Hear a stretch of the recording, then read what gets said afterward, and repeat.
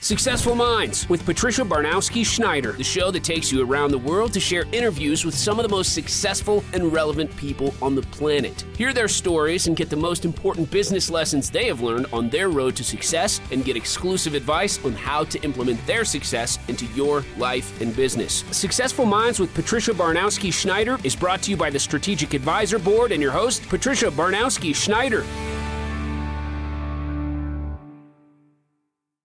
Hello and welcome back to Successful Minds. I'm your host, Patty Baranowski-Schneider. Today, I'm joined by Alexis Pierce, soul strategist, life purpose expert, and inner peace activist. She helps people live on purpose with peace, presence, and joy. She has an incredible background, so I'll leave it to her to tell you more. But thank you for joining us, Alexis, and tell us a little bit about yourself and your business. Thank you. And actually, I would say the one thing I do is hold people through transitions, so that was perfect. So thank you so much for having me. It's a pleasure to be here. Long story short, I used to work for the U.S. government as a strategist, a high-level strategist, and helped create coherent responses to complex crises, whether that was a country in the middle of war or falling apart, or a massive, complex domestic crises like a massive hurricane or something like that. So basically, how do we actually get effective solutions and outcomes from really, really difficult situations? And it was amazing. It was everything I ever hoped for. And instead of taking 45 years, it took 4. Wow. And I sat there and went, I didn't think I was supposed to accomplish my purpose in my lifetime. I thought it was something you just kind of kept working towards. Yeah, you work towards the day you die. Yeah, right? you never fulfill it. But all of a sudden, everything I'd ever had on my checklist of this would be my lifelong dream was done.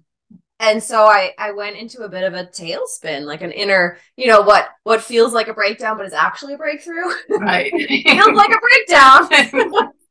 So I awesome. went through one of those dark nights of the soul and tried to figure out, well, what is my purpose? I was really lucky that I got to leave my career in the government. I moved to New Zealand and lived on a mountain by myself for a while, stereotypical story. And the problem with moving to a mountain in the middle of nowhere is that I was still there. And it turned out it wasn't the job or the places or the people or family dynamics or relationship problems. It was all within me. And so I got to face that rudely by myself. That's pretty and then exactly. And then spent the last 12 years really diving into, okay, well, how do we find a place of true purpose? How do we find a place of deeper joy and feeling like we can make a meaningful contribution to the world without sacrificing ourselves and our own sense of happiness and enjoyment of life? Right. So that's what I've been doing. And it started me into coaching and using the strategic planning process that I helped create with individuals. And because individuals are super complex, so it was a really great fit. And that's how I got here. Yeah, there was actually funny because one of the questions you kind of just answered it. I was saying, tell us about your journey from being a government strategist to becoming a strategic coach, and what led you to the transition.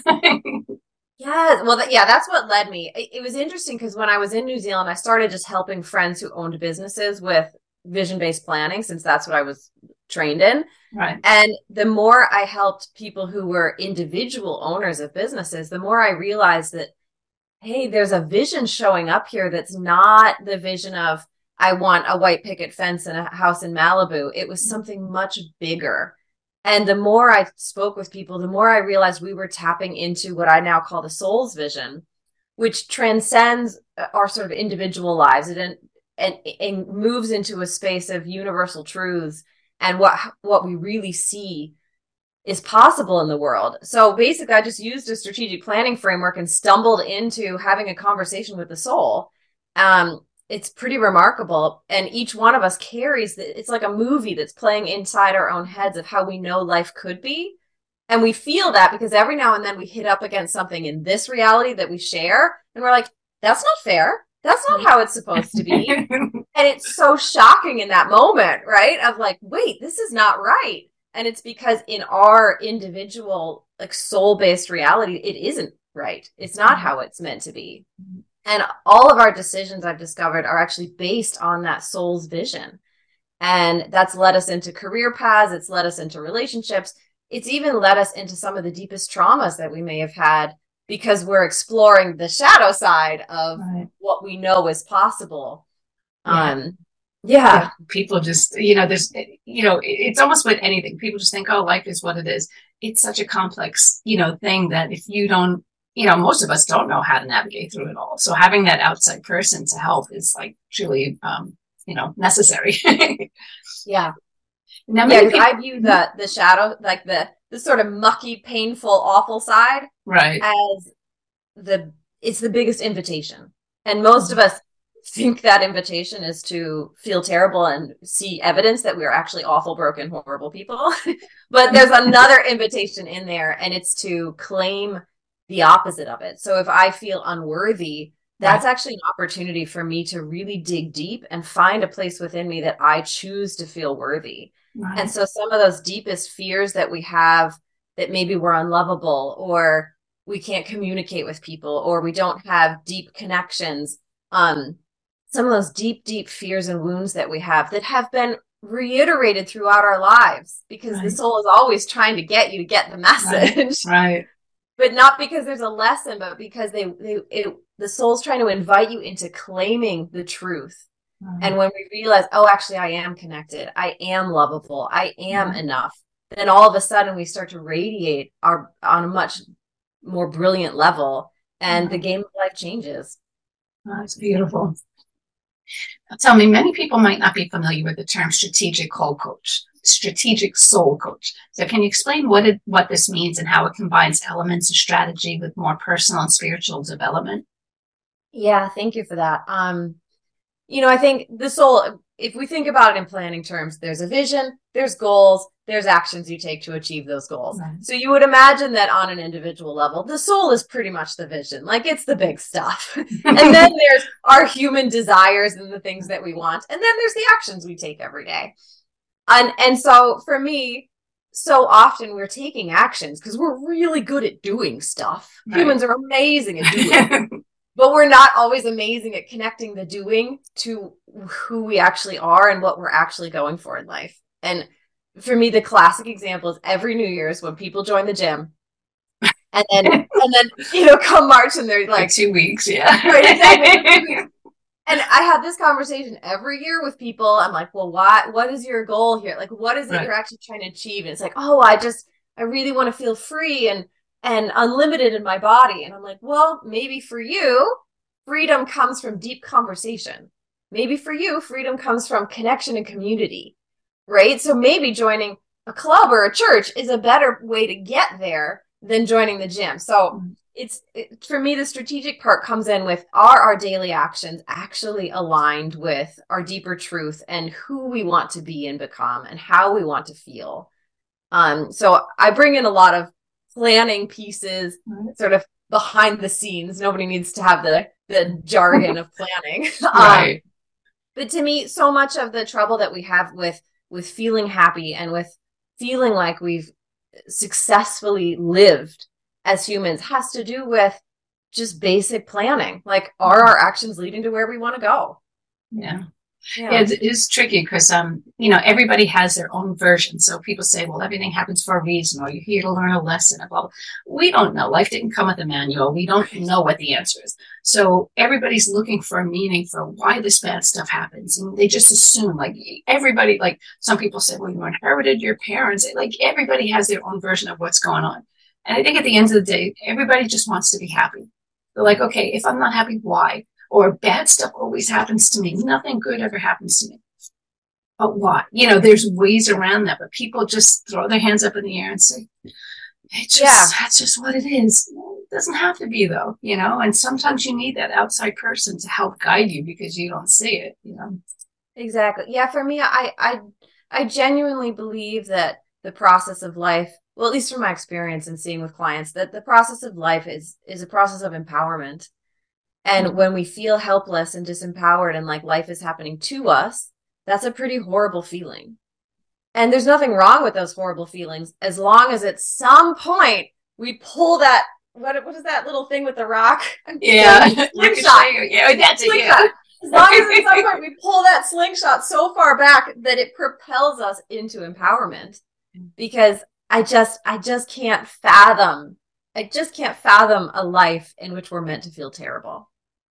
I mean, I see a lot of people like that. And it's, one person I know, it's just, that's their entire life, so they've just become this miserable person because what's good to be happy about? It's like, oh, it doesn't have to be that way, but they don't know the way out, Yeah. And, I love to borrow from the 12-step program that, you can't hit somebody's rock bottom for them. Yeah. So sometimes we have to go so deep into that dark emotion. And I call it the dark fuel, right? Because it's dark. Don't get me wrong. It is dark, right. But it's fuel. If you allow it to hit that point where you're like, this is not who I am and what I'm meant to be like. Nice. And then you're unstoppable, or you're on the path. You're on the pathway. Gotta start somewhere. Yeah. That empowered space and of creating your own meaning. Yeah. Now tell me, in your work, you emphasize building the capacity for joy. So why do you think it's an important aspect for successful individuals, and what practices can people incorporate into their daily lives to enhance their joy? Awesome. I think most of us are really busy. We're going through the daily tasks of life, and some of those daily tasks we feel resentful about, secretly or not secretly. Right. And some of those we just feel okay about, but very few of our daily tasks do we feel excited about. And there's nothing wrong with that. That's just sort of how we've developed our lives and shaped our lives. But the beauty of joy is that it creates an entirely new energy for us. And so, especially with so many people facing burnout, with so many people facing that secret fear that they spent their entire lives working, and what was the point? Which most people have, even if we don't talk about it. Those are really big, scary thoughts. And the benefit of having a bigger capacity for joy is that we start to wake up to our own sort of liveliness, our own, it's kind of like a energy that feeds itself. So when we start thinking about joy as a way of being, not like, oh, I heard a great joke, or let me go to an amusement park, right? Because we're not talking about joy in doing, we're talking about joy as a way of being. And when we start to feed ourselves with that energy of joy that's just for us, that's just so that we feel better about the way that we are on an everyday basis, then we just get a little bit more energy and a little bit more connection and a little bit more love. Because when you expand a capacity for one thing, they all go together. Brene Brown has an amazing research on that, about how you can't block out shame because then you block out joy. All the emotions go together. So yeah, for me, the biggest piece is to avoid burnout, to stay connected to yourself. And one of my favorite practices, actually wrote a journal about it in the background there, is to every day start to train your mind for joy. And one of the ways to do that is to say, today's the first day of the rest of your life, because it genuinely is, as scary as that might be. How are you going to celebrate? And when we think about celebration, so many of us think, champagne or massage or something ridiculous, big. Yeah. It doesn't have to be. It might be, oh, actually, I don't spend a single second of the day thinking about my own pleasure. So maybe it's, I had a fresh strawberry and I actually tasted it. Maybe it's, I looked out the window. And the goal there isn't to pressure ourselves to have to do more, but to claim something in life just for you. Because you want to put you back into your life. And when you do that, the joy starts to increase. That's nice. Yeah, people don't realize, and it is true. People, it's kind of like what people say, someone who's struggling financially. Well, like say law of attraction, you have to think positive, blah, blah, blah. And it's like, well, how do I'm like dead up to here. How? So it's hard for someone who's having a miserable life to find joy in anything. But like you say, you have to start small. It doesn't have to be a huge thing. It's not like, you might have mortgage payments you can't pay or rent. And it's not like, oh, where am I finding joy in that? But you know what? You're not sleeping in the street on a freezing cold day. There's something positive here. You just have to start small. And, I think people just always need a reminder on that, because life, in reality, it sucks a lot of times, but there is, there's always something to be happy or positive or grateful for. The sun shines, or it's a rainy, miserable day, but look at the flowers that have bloomed. Like we just had a family event this weekend and the weather initially was beautiful and all of a sudden the skies opened to a monsoon. But it was so funny. Everybody's scrambling. So yeah, that part sucked, but it was funny, and it brought everybody into one little section because now we all had to run inside. And it's like, all right, hi everybody, so you find the positive and stuff, Yeah. Very true. Yeah. And feeling like we're used to feeling bad. We know how to have aches and pains and headaches and all of that, right? We know how to do that really well. Yeah. And then we go into work and we're just up here and we're thinking our way through our day and we're thinking our way through our relationship with our kids and through our relationship with our spouse, but we're not necessarily feeling. Yeah. And when we talk about joy, it actually invites us to come right back into the body. That's the beauty of something like having to race around for the rain, because all of a sudden you're not thinking, you're doing, and you're in the body and you're right here and you feel all of that excitement. And then you're close to people and you're feeling their bodies near you. I mean, not literally, but you sense them. And yeah, most of us are so disconnected, but joy happens in the moment. Joy happens in the body, in this moment, in this experience. And we have to retrain that because we just forgot how to do it. Yeah, because I think present. Yeah, because people just do everything on autopilot. They're going to work, they're going home, they're cooking meals, they're doing this, and then they go to bed. And if you just sat and said, well, what exactly, like, what time is it when this happened or what? You're just kind of like, I don't know. It is what it is. I just ran and did this, but if you can stop and take a moment or have somebody even point out and just say, when you were cooking this, how did that feel? The grease splattered on my hand that hurt. The sun was just shining as I was driving home, whatever, there's just, you don't pay attention because we're just on autopilot. And that's next thing you know, 20 years went by and you're like, wow, what the heck just happened? So. Right. And that to me is an upsetting feeling and one that I think we can avoid. Yeah. Good. Now, what are some common barriers that successful people face in finding a true purpose beyond their job descriptions? And how do you help them overcome these barriers? Well, I think one of the biggest things when it comes to purpose is I have basically a radical 180 approach to it. And I think meaning that purpose, the way that I approach it and the way I've just over the last 10 years been learning with it is that it's more about a way of being than it is about doing. Right. And so this cult of productivity that we are all invested in the US in particular, but other countries as well, it overlooks the value of being. Mm-hmm. And we wear these masks, right? So when we go into a workplace, we put on that work mask. And sometimes that's great because that mask includes confidence and a feeling of achievement. And I know this and I've got this. Right. And sometimes that mask shuts down all of our actual self and how we really feel and what's really going on for us. And so it's sort of a double-edged sword. And so when we're doing and doing and doing, but not ever giving consideration to how we're being, that really gets in the way for me and with clients of being able to feel like you're living a purposeful and meaningful life because you keep shutting off who you are. Right. You keep shutting off your actual lifeness to play a role. Right. And again, there's nothing wrong with that.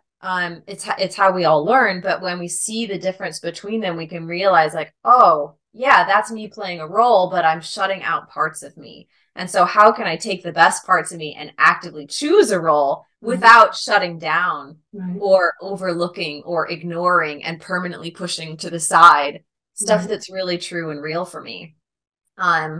So yeah, for me, my favorite way of thinking about purpose is that it's a way of being and you embody, this is going to sound a little strange for people, but basically like, the earth is circular. There's a North Pole and a South Pole. So each one of us has this beautiful essence that is the key to our soul's vision. Mm-hmm. And that essence has a really good feeling side and a really dark feeling side. And we are here to embrace all of it, but to use all of that dark feeling stuff to empower ourselves back to the light. And the cool thing is that almost everybody feels our purpose radiating from us, right? If you ask the closest people to you, they'd probably say, oh my gosh, she's so great. And I always feel so this around her. And people just naturally feel the essence that we hold. But we're living on the inside. We're living on the shadow side and in the darkness, and here being like, oh my God, I'm the worst. And all the dark thoughts about him. Yeah. And then because we're afraid of those fears, we just start doing, and we do, and we do, and we do. And so to me, the biggest hurdle in actually living a more fulfilling life in relation to your purpose is being willing to look at those, to stop doing, look at the tough feelings and realize they're not trying to prove that you're broken. They're just trying to be that dark fuel that propels you into really owning how magnificent you are. And like, not in like a let's all circle and sing way. Yeah. Right? But because I know there's a lot of eye rolls happening right now. And it's not in that way. It's that in, so often we talk about, this is going to be a little tiny diversion, but so often we talk about humbleness and humility. And people interpret that as holding back, as not talking about our full gifts. But for me, we're all part of a big puzzle. And if we're not fully expanding into the gifts that we've been given, then we can't really plug into the puzzle and be part of the fabric of life that we're here to play. And I know for me, if I had a choice between a surgeon who was like, well, I guess, I'm okay. I've done it a couple times. It's all right. And a surgeon that's like, yep, practiced. I've done it. I've done the surgery 100 times. We've got you. Don't worry about it. I know which one I would choose. Right. So like, let's think about humility as being so gifting ourselves so much of our own gifts that we can actually be of service. Right. Because when we hold back, we're not being of service. And so, these are the barriers that get in the way of purpose. Doing, and not fully claiming that you have gifts that you've been given and that you've practiced and that you've mastered, and that fully giving those is actually service and not arrogance. Right. And it gets a little tricky because, I've talked to other, therapists and things like that. And a lot of stuff, it's kind of tricky where everybody was raised differently. So you might be that kid who was just shut up, go in your room, don't even talk to me. Kids, you can't just seen and not heard, blah, blah, blah. Or you'll never amount to anything, blah, blah, blah. And this is just pretty much what you were raised thinking and believing. So some people just would never even think well, I could be special because I was told my entire life that I'm a nothing, I'll never be anything. And that's just who I am. So getting someone to say, but you are worthy, and then dragging them out almost, that's a challenge in and of itself, because you could have people 40, 50 years thinking one thing and now trying to say, you've been holding back for so long, you're just exploding at the seams, you could be great, and really getting them to understand that. It could be a huge turnaround, but, so I agree with you 100%. People have to, embrace the good and the bad and realize that, but it's sometimes there's such a hurdle to even get them to that point. But, people need to realize that you do have options, Absolutely. Yeah. One of the titles I use for myself, not publicly, is professional arguer. Hey, it works. Anytime, somebody has a moment of truth and then the mind goes, but I can't. Yeah, but I'm not sure. Yeah, but, and it's yep, the yeah, buts are all part of the process, because the nervous system and the way that we've been previously is now embedded in our literal way of being in the nervous system. And so when we go to make a transition, it's not just affirmations in the mind, because we have to work with the body and we have to work with the emotions. All three of them, the mind, the body, and the emotions, go together. And it doesn't really matter which one you work with, but you got to think about all of them. Right. And move them forward. So the one thing I will say, and I hope people hear this as a moment of hope, is that the reason those things feel so bad is because deep down, they're not true. Mm-hmm. If you thought they were true, your mind is telling you they're true, but if they feel bad, they're not true. Yeah, I think I read somewhere that the mind, it's almost like it doesn't understand what happened, what didn't happen. It just goes by program, say. So it was kind of like people were saying, visualize something. Like they say athletes will visualize themselves winning a game. The mind doesn't understand. It hasn't happened yet. And then they did another test where working out. So you had people who worked out, lifted all this weight, and then other people who visualized working out, lifting those weights, and someone who did nothing. So maybe the person who was lifting the weight physically might have increased their muscle mass 50%. The person who visualized it increased it 35%, even though they didn't lift anything. And then obviously the people who did nothing happened. But the mind is super powerful, and it doesn't understand what's real and what's not. It only understands what it was told. So really getting people to understand that you can change this, you can fix it, because it's not real. What you believe isn't real, and like you say, go with the feeling, because it's almost like your subconscious is trying to tell you, no, don't listen. Yeah. And, one of the biggest things that I do with clients, because I'd rather work with the mind. It's easier. Just sit here and have a conversation, and it's fun and it's like, but we've got to work with the body. And one of the biggest things is stopping long enough to feel the discomfort. Because what we're feeling, the nervous system says, I'm in danger. And the mind is like, okay, let me find something to worry about. Right. Let me find something to stress about. Yeah, let me get mad about this. Oh, this person did that. The mind is like, let me rationalize what my nervous system is telling me. Mm-hmm. But if we catch the feelings come up and we don't rationalize it and we just stay with the feelings, then we have this moment where we can discern between discomfort and danger. Mm-hmm. And it's uncomfortable to realize that the body is freaking out and in anxiety because that's what we learned. But it's not going to kill you. Right. You feel like it's going to kill you, but it's not going to kill you. Right. And if we learn how to breathe through it, if we learn how to be present with those tough feelings, they don't last longer than a minute. Mm-hmm. But that's a really scary minute, especially if we're not used to being present with the body's feelings, right? We're used to just getting out of the mind, avoid it. But yeah, if we can be present for those moments, we start to break the cycle. And when we break that cycle in our reactivity, we have the opportunity to make responses instead of reactions. Mm-hmm. And then we're in a situation that just feels so much more fruitful because we get to choose our life from that point. Right. Which is powerful in and of itself. You made that choice and you changed it. Something didn't. Yeah. So no one else did it for you. You did it. Yeah. Yeah, and we can change family dynamics. I mean, all of us have some dynamic in a relationship that we don't love. Right. And that's how we change it, right? We feel that thing come up and we're like, nope. This is why people say take 10 breaths, count to 10, take 10, right? And all it is realize that reaction is in you. Right. It's in you. It's happening in you, and your mind is telling you to do it, but you don't have to. It's just a nervous system response. That's good. Now, let's see. Authenticity is often a buzzword, but it's also deeply meaningful. So how do you define authenticity, and what are some challenges people face in embracing their authentic selves? This could be a book about the challenges. So I view authenticity as being in a loving relationship with your truth. Because all of us change all the time. We have so many varied aspects to ourselves and our personalities. We play different roles. It's fun, right? It's fun to be, listening to this kind of music one day and this kind the next day, or, it's just fun. It's fun to be able to change and be different and have different sides to our identity. So I don't think authenticity is about being the same all the time, but I do think that it's about being in a loving relationship with your truth. And what I mean by that is that I use the question that I really love. It has to be phrased this way or it doesn't work very well. I'll just say that up front. And the question is, what is the loving choice? And so often we don't even know what we really want in the moment. We don't know what's right for us in the moment.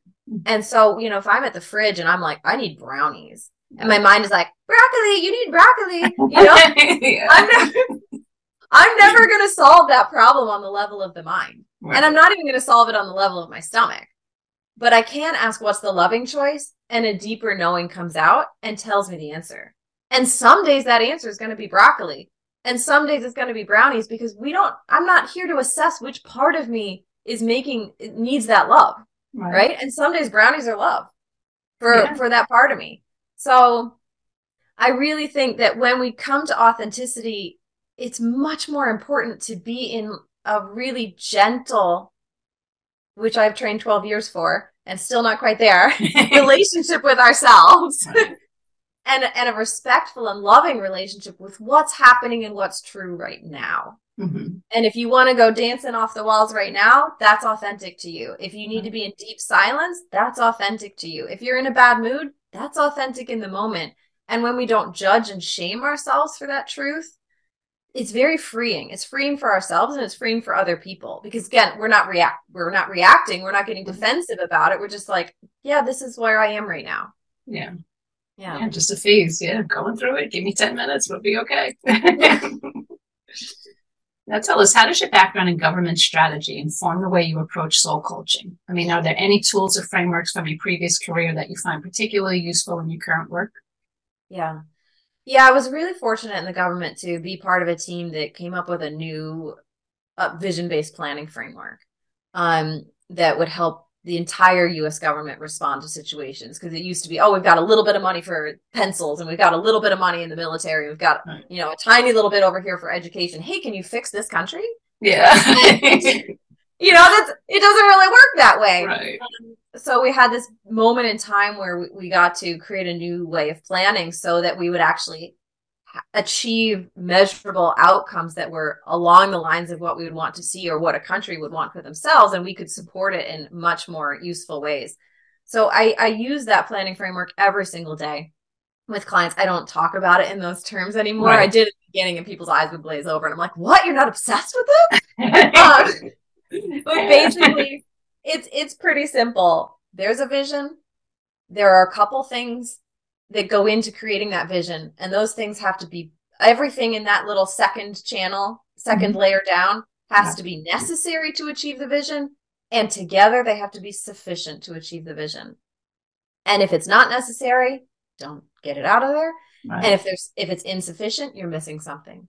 Yeah. And so if we want something like happiness, all of these things might be the way that we approach our career, the relationships we have, our community connection, our connection with our own spiritual sense of self, our ability to handle our emotions, right? The way that we make meaning of our past. So for some people, those few things are going to be necessary and sufficient to create more happiness. And for others, we might have to look at something else, right? We might have to add something. For some, we might cut something out.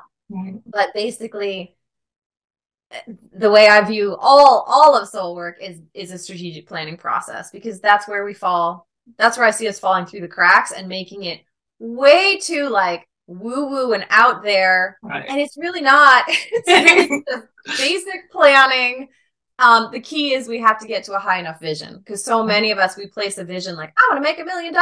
That's a great goal, but it's not a vision because it doesn't express how you want to feel and who you want to be.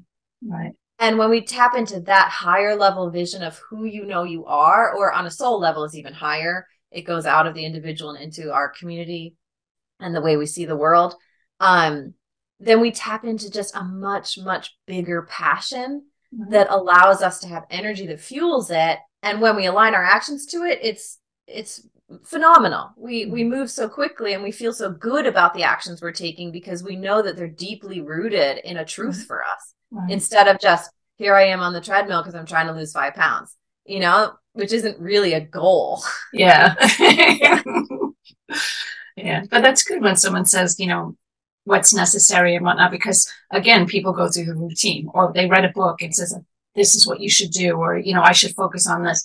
But if, you know, realizing what's necessary, what's true to you, just because you read it in a book. And again, even with anything in life, what works for one might not work for you. So everybody's unique, everybody's different. You have to find what works for you, what's valuable to you, you know, because maybe $1 million for someone else will serve this purpose, but for you, you know, maybe 100,000 would serve this for you. Like, where are you at and how do you get there and why do you need it? There's a lot involved. There is. And there are a lot of people, and I work with them, who reach a phenomenal level of success financially and socially and are deeply unhappy because we are convinced that money comes along with this freedom, and we think it's going to be the inner freedom to feel happy, and it's not. It's not. You get behind that veil of money and you realize you're still the same person and you still have those feelings of emptiness, but now you have everything you want. And that was my experience in the government. I literally had my dream life and I didn't feel like the person in my dreams. And it was so shocking and so alienating because I also felt like I couldn't talk about it, because who wants to hear the awesome person with an awesome life saying that they're not happy when everybody else is striving for that? Right. And so I think being successful can feel really, you can feel really alone and feel like it's just you that is missing something and didn't get the memo on how to actually feel fulfilled in life. And it's not, it's just our culture of constantly chasing achievements, but never learning how to be in the achievement. That's 100% true. Now, what's one common, what's a common misconception people have about finding purpose and joy? And how do you address this in your coaching practice? We just teed this right up, didn't we? Yeah. It's that purpose and joy are achievements. The biggest one is that we're somehow going to do our purpose, achieve our purpose, and that joy is something that we're also going to achieve. And I'll just burst that bubble right now, because how many of us have done one degree or one training or this training, and then we're sitting there and everyone's like, oh my God, you must be so thrilled. And we're like, yeah. You know, and we're like, what's next? Like, why? And there's a letdown to that celebration because it doesn't feel how we wanted it to feel. Yeah. So I think the biggest thing is, and especially because, you know, I work with purpose all day long as an emotional essence. And I'll work with people for years on end, and even me, and we'll still go, but wait, what's my purpose? We're so focused on it being a doing or a career choice. But there are millions of people in the world who are not part of the 9-to-5 world and never will be. And they don't, maybe they're children, maybe they're retired, maybe they're just not able to work in the way that we traditionally think about. And they all have purpose too. So purpose can't be about the expression of our career. We can express purpose through career, and we can make that more deliberate and more meaningful and more impactful. But the idea that that's the only expression robs you of how you live your purpose in yourself, in your relationships, in your community engagement, in the way that you just show up at the grocery store, right? You're a whole being. You're not just this one sliver of life. Right. And so getting stuck in that sliver as the only definition of success as a human, it can really mess us up. And so it's a big misconception that purpose is about job. Yeah. Yeah. Unfortunately, you know, again, that's what you're taught that right in school. You have to study in school to get this job, to make this money. So your whole training in life is to have this job, make this money. It's like, yeah, but there's more to life than just that, you know? Yeah. Well, it's on both sides of the spectrum, because people who are highly successful then get behind that veil and go, wait, I'm not happy. And people who've been stymied from having the opportunities because for whatever reason, lots of social and cultural reasons, and also personal reasons. Maybe we got in a car accident, maybe something happened and we diverged over here and never got the opportunity. It's like, well, that doesn't mean they don't have purpose. Right. It doesn't mean they can't live a life of purpose. But when we put it in this narrow confines, it just sets us up to feel miserable on every end of the spectrum. Yeah, but it's good that people can, you know, or not people, you teach people to see that, you know, because most people don't. They just think, well, I didn't, you know, like, again, you're taught in school, you have to do this, this, this. And if you don't accomplish that, you're just like, I'm a failure. If this mom was right, I'll never become anything. It's like, that has nothing to do with it, you know? Right. Yeah. Now, can you share a success story from your coaching practice that particularly moved you or stands out as a turning point for one of your clients? Yeah, I have a lot of clients who come in wanting to start businesses. And so, because again, when we hear purpose, we think about career. Right. And so it doesn't matter what I say, that's what's going to happen. Right. And that's fine. So I have a lot of people come in and they're curious about starting their own businesses because they're unhappy in their current career. Right. And I love the people who come in with that, because we get to do some deeper work around who they really are, and we start to fill up that cup of joy within them, and they start to live from this new place of joy. And when we do that, then everything changes, right? When we live from a new perspective and a new energy, then we make very different decisions. So I have this beautiful client who came in, she hated her job. I mean, hated her job. She'd been trying to set up her own business for, 8 years. I'd actually worked with her 4 years prior about her business. And she came back 4 years later and still struggling in the business, still couldn't figure it out, so unhappy, more so now. And she really got it this time and really fed herself on a deeper level and did the joy work. And she ended up going back to school, getting a great scholarship, like totally changing her life. like shifting some of her relationships with her family members that were really contentious, and just, a radical change. But And she's those happy types now. of things. Yeah, she's happy. Exactly. And those aren't like the best testimonials, because you go onto my webpage and it's like, I feel like me. And that means nothing to somebody. But for me, that's the best testimonial I could ever see. You feel like you. That's amazing. We got somewhere pretty huge. Yeah. And for everybody, it's totally different. So totally different. Yeah, exactly. Amazing. Now, for someone who feels unfulfilled in their current role but is hesitant to make a change, what advice do you give them to take the first steps towards finding their true purpose? Yeah, I would really, really double down on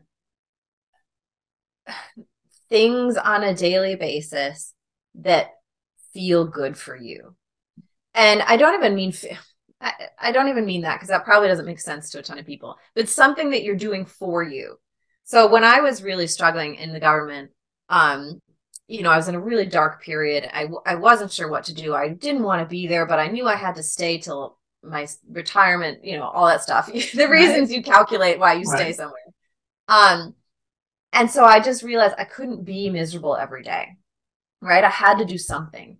And so it was small things. It was like, well, this banana that I'm about to eat, I'm going to eat it for me. Right. And this walk that I take at lunch with my coworker, today it's for me. And so I just changed that tiny perception of the reason I did something. I was going to do it anyway, but I made the reason for me. And that, what it does is it's like all the bells in the body go, you're paying attention? You really like it? I mean, it's so silly, but it's true. Yeah. And the whole being turns on, because all of a sudden you're actually caring for yourself. Right. And we talk about self-care, but most of us do self-care as another doing. But self-care is an attentiveness to self, right? It's a loving relationship with self. So when we start to claim things as just for you, this sip of water, this cup of coffee, you're going to have your coffee anyway. But let's make it for you this time. You can give it a dedication. It's small stuff. It's so small, but it compounds, right? It's like compounding interest. That scent compounds every day, and you're looking at $1 million of energy and joy within a couple months. Maybe that my math is wrong there, but we get it. We've got to start paying attention to how you're overlooking yourself every day, and the best way to do that is to not think about all the things you're doing wrong, but to just start to claim one thing every day that's just for you. And it doesn't have to be big. I mean, there are days literally I was like, oh wait, I had a strawberry at lunch. Yep, I'm going to claim that retroactively for and it's fine, because we're training the brain to think forward about claiming things and backwards. Like, oh, okay, I forgot about myself all day, but now I'm going to claim that I spoke up in a meeting and that was for me. And so we're just making everything in our lives slowly but surely for us. That is clever. And it's something that we just, like you said, we go on autopilot, no one's paying attention. And so taking that quick second to say, hey, wait a second, that is huge. It has big impact. Right. Now, before we wrap up, where can people find out more about your work and connect with you? And also, do you have any final thoughts or words of wisdom that you'd like to share with people? Thank you. My website is alexispierce.com. I'm also pretty much everywhere except for I'm Alexis at Alexis Pierce Official, pretty much everywhere except Twitter, because that was one character too long. But I'm not really on Twitter anyway, so don't worry about that. But everywhere else, I'm Alexis Pierce Official. And the last thing I would say is that, to me, the biggest thing we can do is stop shaming ourselves for the ways that we feel and the things that we're afraid of and the things that have happened in the past. Like it just shame is what keeps us trapped in that loop of not being happy, of not allowing ourselves to feel good. And so if we catch ourselves in it, right, and it's sneaky, it sounds like I should have, if only I had, why did I, right? Those are all shame statements. This minute we catch them, we just take a breath, because the best thing you can do is just give yourself permission to whatever it is here we are right now, and I can take a breath right now. And tell us about the book there too. Where can people find this was really fun. So it's actually Everyday Joy. It's a 90-day journal. So when I was going through that breakthrough, back when I was in the government, I actually created this process for myself. I put in a little day planner and I had it next to my bed. And every morning I would ask this question of how am I going to celebrate? Mm-hmm. And then every evening I would answer the question, how did you celebrate? And every evening I'd be like, oh, I was supposed to do that today? Yeah. And again, it was about training the mind, just like a dog. You give the dog a smell of something and it's going to go look for it. You tell the mind to start looking for joy, it's going to find joy. And so I created this process, and it's really, really powerful, because when you start to think about everything for yourself, you end up building your confidence, your self-trust, your intuition, your self-love, like all of these things that we all want, but we don't know how to get there. Mm-hmm. This is the step-by-step process, and it is a tiny, tiny step, but it works, and it works really quickly too. Mm-hmm. I've had people, I run a 30-day live version of this to kickstart it a couple of times a year, and even in 30 days, we see pretty massive shifts. Mm-hmm. So it's a really cool process, and it's not like for everyone listening who's like, I don't journal. It's not deep thoughts journal. It's like 1 or 2 words a day journal. Yeah. So it's doable. It's doable. Yeah. Nice. Well, thank you again for being on the show. Again, that was Alexis Pierce, soul strategist, life purpose expert, and inner peace activist. So thanks for listening to Successful Minds with Patty B. Never miss an episode by subscribing to the show. So thank you again. Thank you for listening to Successful Minds with your host, Patricia Barnowski-Schneider. Please leave your feedback and visit strategicadvisorboard.com to get the latest and greatest business advisement on the planet. Follow us on social media for updates, and we'll see you on the next episode.